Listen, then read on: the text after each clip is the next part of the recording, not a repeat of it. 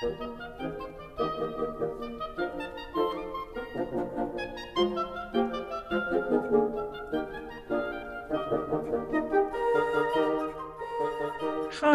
I'm Emma Smith from Hartford, and I'm talking with Shahnaz Ahsan about her recent novel. Hi, Shahnaz. Hi, nice to be speaking with you. It's brilliant to be speaking with you. Tell us, just start off. Tell us about your book. Give us the title. Tell us what it's about.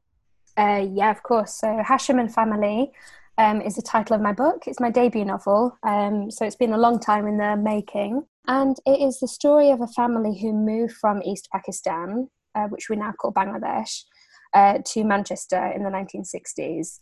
And that part of the storyline is very much inspired by my grandparents' experiences. And then it follows this family over a period of 20 years and their relationship between Britain and Bangladesh, and sort of the challenges that they face about sort of settling into one new place while still having ties to the place that they left behind.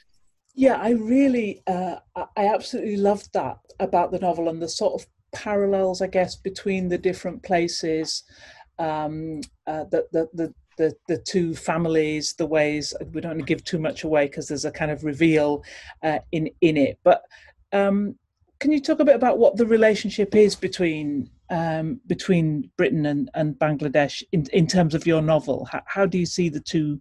How do you or your character see the two places? I think each of the characters view each of the places in their own particular way, as we do as people. So there are four sort of main characters, I suppose, and the ones that we see who do the migrating, at least from East Pakistan to Manchester. There are two cousins who are called Hashim and Rafiqul, and Munira, who is married to Hashim. And each of these three, I think, have quite an interesting way of relating to different places. So you see some of them really sort of throwing their all into being English, and in some ways being more English than the English, because that's what they feel they have to do to be accepted. So you see instances of them, dabbling with changing their names, and the different ways that they react to that.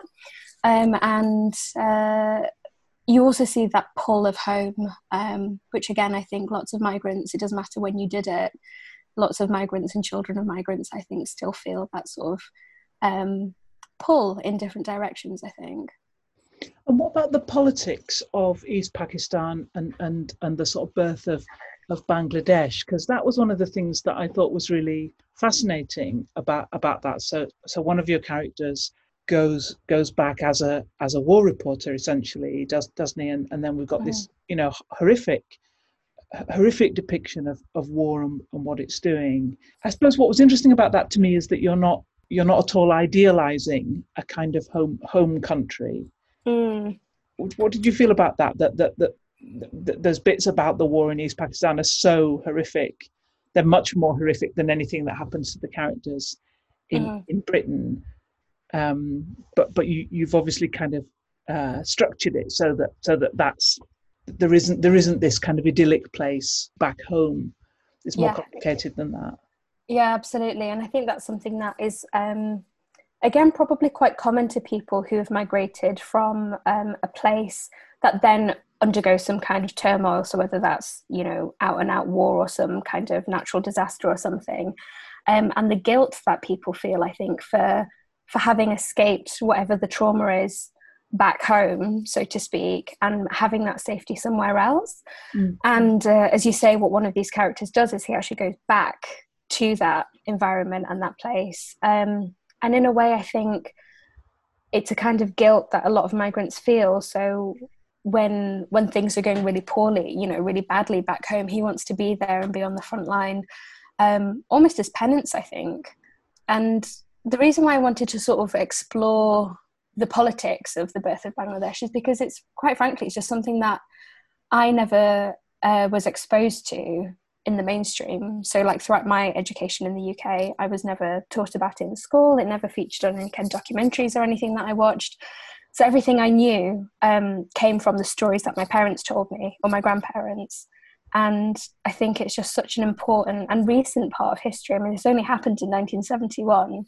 And it's a way that you understand so much of migration history and patterns in the UK as well. It was basically one of the main reasons why I wanted to feature that in this particular book. One of the things that struck me was there's a child born at the same time as the country, and I was thinking about your novel as a brilliant sort of love child in a way of classic Coronation Street on the one hand and something like Midnight's Children on the other, the sense of a kind of a family or a domestic kind of story set against this extraordinary kind of political landscape. So you said that part of the inspiration for this was your grandparents' journey to the UK. What were your sort of more what were your more literary inspirations, or who do you draw on as a writer, do you think? Yeah, well, when I was thinking sort of through the idea of this book, and it had been sort of knocking around in my head for years really before I actually sort of sat down and decided to write it, I'd always thought of those books that explore a period of history through the lens of a family or people. And so it's very character driven, and this sort of stuff happens in the background. That's not to say it's not important, you know, at some points I chose to foreground that. But it's all sort of told through the human experiences and the human face of it. And in terms of the writers, I love Louis de Bernier. And I think he's somebody who does that incredibly well, this idea of really getting into a place. So whether that's, you know, wartime Greece, or, you know, an island off the coast of Turkey during the, you know, decline of the Ottoman Empire, just two of the periods that he wrote about, but it's all through that sort of very human interactions with people. But also, I think there is, I mean, I certainly felt that there was a shortage, as I said, sort of growing up, of those kinds of voices. I think now you've got more sort of writers talking about partition, and you've got different writers who talk about sort of the Bengali migrant experience. So like Jhumpa Lahiri is a writer that I really respect. And she talks very much about more recent migration from Bengal. So she also talks about India, Bengal going to America, but that's not my family's experience. So yeah, that was why I wanted to do this. And tell me about one of the things that really struck me was the and family of the title of your novel, because in some ways, I guess what that conjures up, and there's something about the cover is a brilliant sort of mock-up of it painted on a sign, isn't it? And it is the sign of the shop. In some ways, that seems as if it might be quite a conservative idea, or a quite a conservative idea. And in fact, the family that you talk about is an extraordinarily blended, extended, sort of non-traditional one in all kinds of ways. And in some ways, with these two really close women friends, Munira and Helen, at the heart of it, I thought that was a really interesting take on family. And maybe you could talk a little bit about that. Yeah, because a few people have sort of said that and sort of commented on how it seems very, as you said, non-traditional, like it's very unorthodox sort of family arrangement that we see in this book. But for early migrants, that was actually more common than we think. Sort of living in extended families, you know, space was an issue. So sort of lots of people living together was quite common. And the friendships and connections that sort of came about, that you weren't just living together, you were also neighbours, you were friends, you were each other's guides and that kind of thing. And one particular story I remember was my grandmother telling me about when she first came to the UK. So she was living in one of these big extended houses full of, you know, other East Pakistani men. So she was the only woman in this house. And there was a little boy who was there, and he was with his dad. And I think he must have been in his early teens or something. But she and him were the only ones that were a bit different. They were the ones that weren't going off to work every day. And it's kind of unthinkable that, you know, a young bride would be sort of striking up a friendship with this sort of young lad, but they were all each other had. And I sort of took that as an inspiration for these sort of unorthodox or unexpected friendships that definitely happened in that period.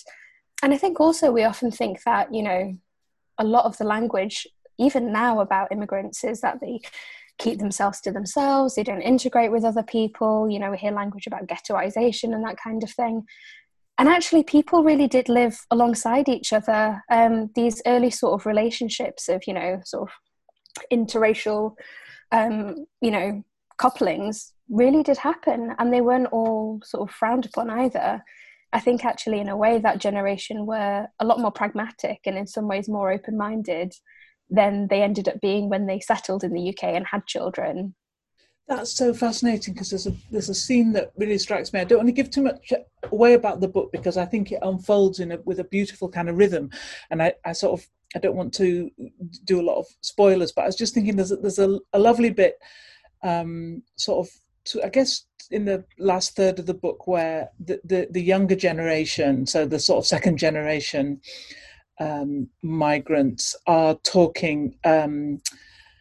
They're in clashes with the kind of National Front and those kind of fascist protesters in the 80s, and there's a conversation between them and two people from this older generation, Vincent, who's a sort of character slightly on the margins, who I liked very much, and Hashim, and the sort of the sense that the older generation, did you feel that they have had to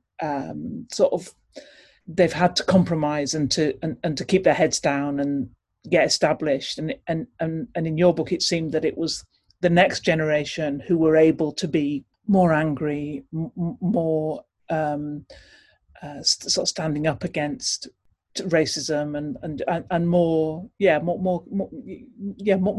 kind of out there, really. Yeah, absolutely. I think that sort of comes naturally as well. But I think there is a difference from when you have moved to a place and when you've been born there. And I think, you know, when you've moved to a place, it takes time to work out the systems and how things are, and, you know, what the status quo is and how much you can push that.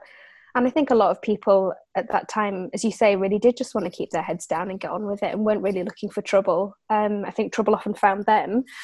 And that comes through in the book as well, you know, sort of harassment and worse was certainly something that people felt right from the beginning. But yeah, the next generation, the ones that have been born in the UK, the ones that sort of feel like they've got some kind of claim onto this country, do expect more. And I think you see that even now, you know, like future generations, and all of that's completely legitimate, of course. You know, people have a long history with the UK before they've even come here, just by the virtue of the fact that they are from countries that were colonized. And so this sort of long history that migrants have with the UK before they've even become migrants, again, is something that I think isn't often talked about. I thought that what was interesting about the migrant, well, not, I was going to say the migrant experience. I mean, obviously that's a really stupid kind of generalization, because there isn't one. There are you know, many thousands of different ones. But what the UK enabled for some of the people who came was quite double-edged, because on the one hand there are some kind of almost, they're not fairy tale, they're very kind of realistic, and I enjoyed the kind of realism of your book. But there are some really, you know, good news stories. Some things work out really well unexpectedly, that families are able to progress economically and sort of change their situations. Munira, who's a really interesting, ambitious, clever woman, with a husband who supports that kind of brilliantly. You know, she's on her way, and she gets the things that she wants. She gets employment outside the home and the home business, and then she gets her, you know, she's able to proceed. So on the one hand, there's all that kind of good stuff, and then on the other hand, there is this background of fear, and you know, the people don't want to walk home on their own. There's a lot of protection of the young people, knowing that they're likely to be targets, and that's very that too is very sort of clearly and unflinchingly depicted. So I mean, I guess it is double-edged, isn't it? Their experience in your book. On the one hand, it gives a lot to them, and they work really hard for it, and on the other hand, it really treats them very, very badly. Yeah, and I think that's the reality of what a lot of families experienced as well. I mean, in a way, for me, like as a, you know, on one side of the family, I'm third generation. It's actually crazy to me to think that I have family members who have, you know, lived in Bangladesh their whole life and have never dealt with their race and never been asked to, you know, so their ethnicity has never really come up. It's never been noticed when they're in class. It's never been noticed when they're trying to apply for jobs or anything like that. And, you know, maybe it was naivety or people just weren't aware of it or anything, but those early, you know, people who were coming over, I just don't think had any kind of idea of what really to expect. And so that kind of, as you say, that sort of double-edgedness of it, yeah, it was an economic opportunity. And I think actually early on, and again, this comes through in the book as well, you know, sort of Hashim says when he first comes over, the plan is just to come for 5 years and to do his work and to earn some money and to, like, you know, enough to set him up for when he goes back home. And then I think what often happens, and certainly what happens in this book, is that those advantages of being here, those perceived advantages, kind of take over. You know, fundamentally, there was a healthcare system that worked, there was an education system that worked.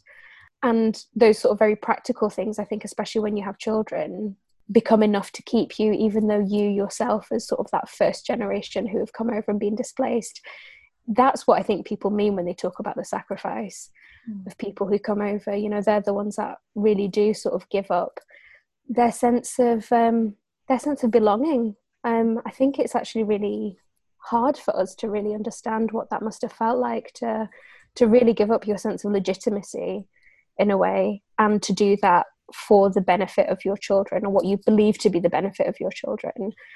And then, as you say, that next generation come up and they have expectations that go beyond that. You know, it's not enough for them to just, you know, have these, I don't know, educational opportunities, whatever. They're citizens, they belong, they deserve more than that. And I think that's a conversation you see happening throughout it as well. I was struck that there is racism. There are racists.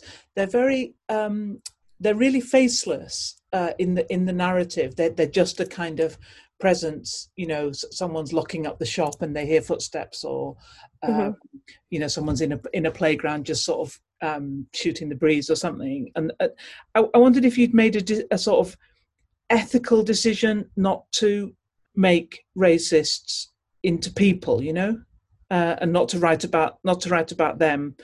So the white Brits that you talk about are all, well, Helen, I guess, is an absolute, is part of the family. Yeah, I mean, it's interesting that you say that, because I think on some level I must have made that decision, but I haven't heard it sort of, you know, summed up as eloquently as you did just then. But yeah, I think often, you know, racists or those kinds of individuals, whether it's, you know, in the media or whether it's in a novel, become the subject. And I didn't want them to be the subject. And also I think it then becomes easier to say these are individuals and these are individual instances, and that particular person behaved like that, or that particular you know, gang did this, but we're not all like that. And I actually think it's quite uncomfortable to admit, but I think that there are institutions and systems that were then and still are now racist and discriminatory. And by talking about it as though it's sort of more generic, I think then means that we all need to be a bit more aware of our own complicit sort of, you know, part in this. Yeah. Were you conscious as you were writing it? Did you ever feel you were censoring yourself, or being making that complicity, that point about complicity, easier for readers? I tell you what I'm thinking of. There's a scene in the school classroom, which in some ways, I mean, there's awful violence in this book. I mean, very, very, very well depicted, and nothing gratuitous about it, but really, you know, really awful violence in both contexts, both national contexts. But the scene that I found unbearable in a way was the teacher in school. Yeah. And that seemed to be the moment when you were, I don't know, in some ways most explicitly kind of political, because nothing happens to her, does it? There's no redress. There's no one to speak to. No. There's nothing can be done.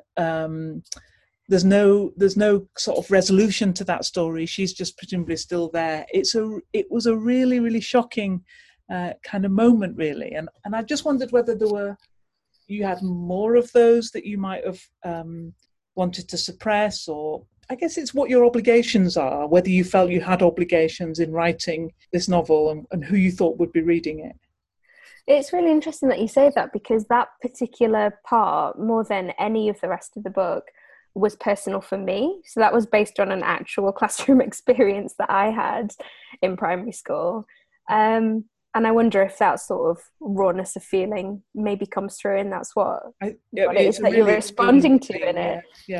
Yeah, in terms of, I guess, responsibility, or, what it was that I wanted to depict, I suppose it's the different elements of it. I think, these days, especially, people get really cross when you, not accuse them of racism, but, when you say that this is racist or whatever, it's almost like it's more of an insult to be accused of racism than it is for you to actually do something that could be perceived as being racist.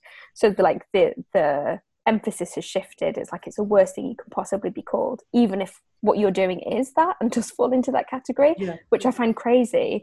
But that sort of feels to be at the position that we're at. We know that racism is a bad word and we don't want to be associated with it, and yet it still exists and pervades in so many different ways. And what that particular incident does, I think, is just sort of show the different ways it can exist. We've got language for it now. We call it a microaggression. So when somebody says something like, "Oh, you've written a book," like in the way in which they say it, or like I actually had somebody tell me once at a dinner party I went to that I got this book published because it's trendy these days to be talking about that kind of stuff. That kind of thing is what we call a microaggression. It's somebody saying, your abilities alone are not enough, like you've got some other kind of advantage, people are doing you a favor or something like that. And the way what that teacher does there, I mean, in some ways it's not really a micro, like it's actually out and out aggression, just aggression. Making this kid question their identity and their sense of belonging and their legitimacy.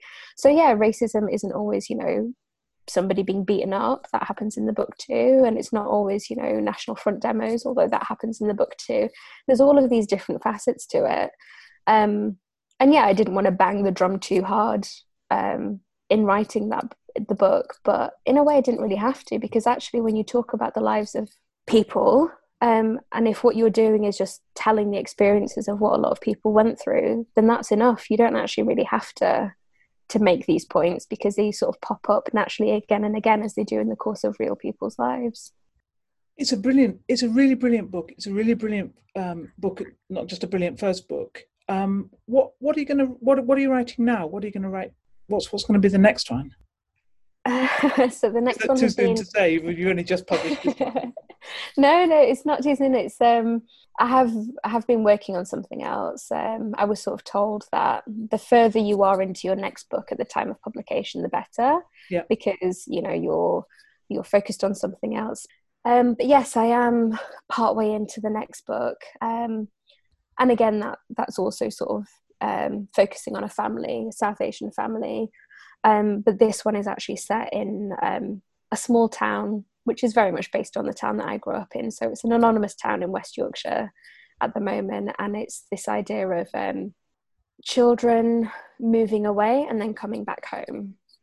I'm really pleased to hear that. I'm not only, everything about that, but particularly to hear it's set in West Yorkshire, which is our homeland for both of us. Yes, it is. Because I wondered why you didn't set this. Is that why you didn't set this in West Yorkshire and why you set it in Lancashire instead? Is that because that's where your grandparents came to, or why was that the setting?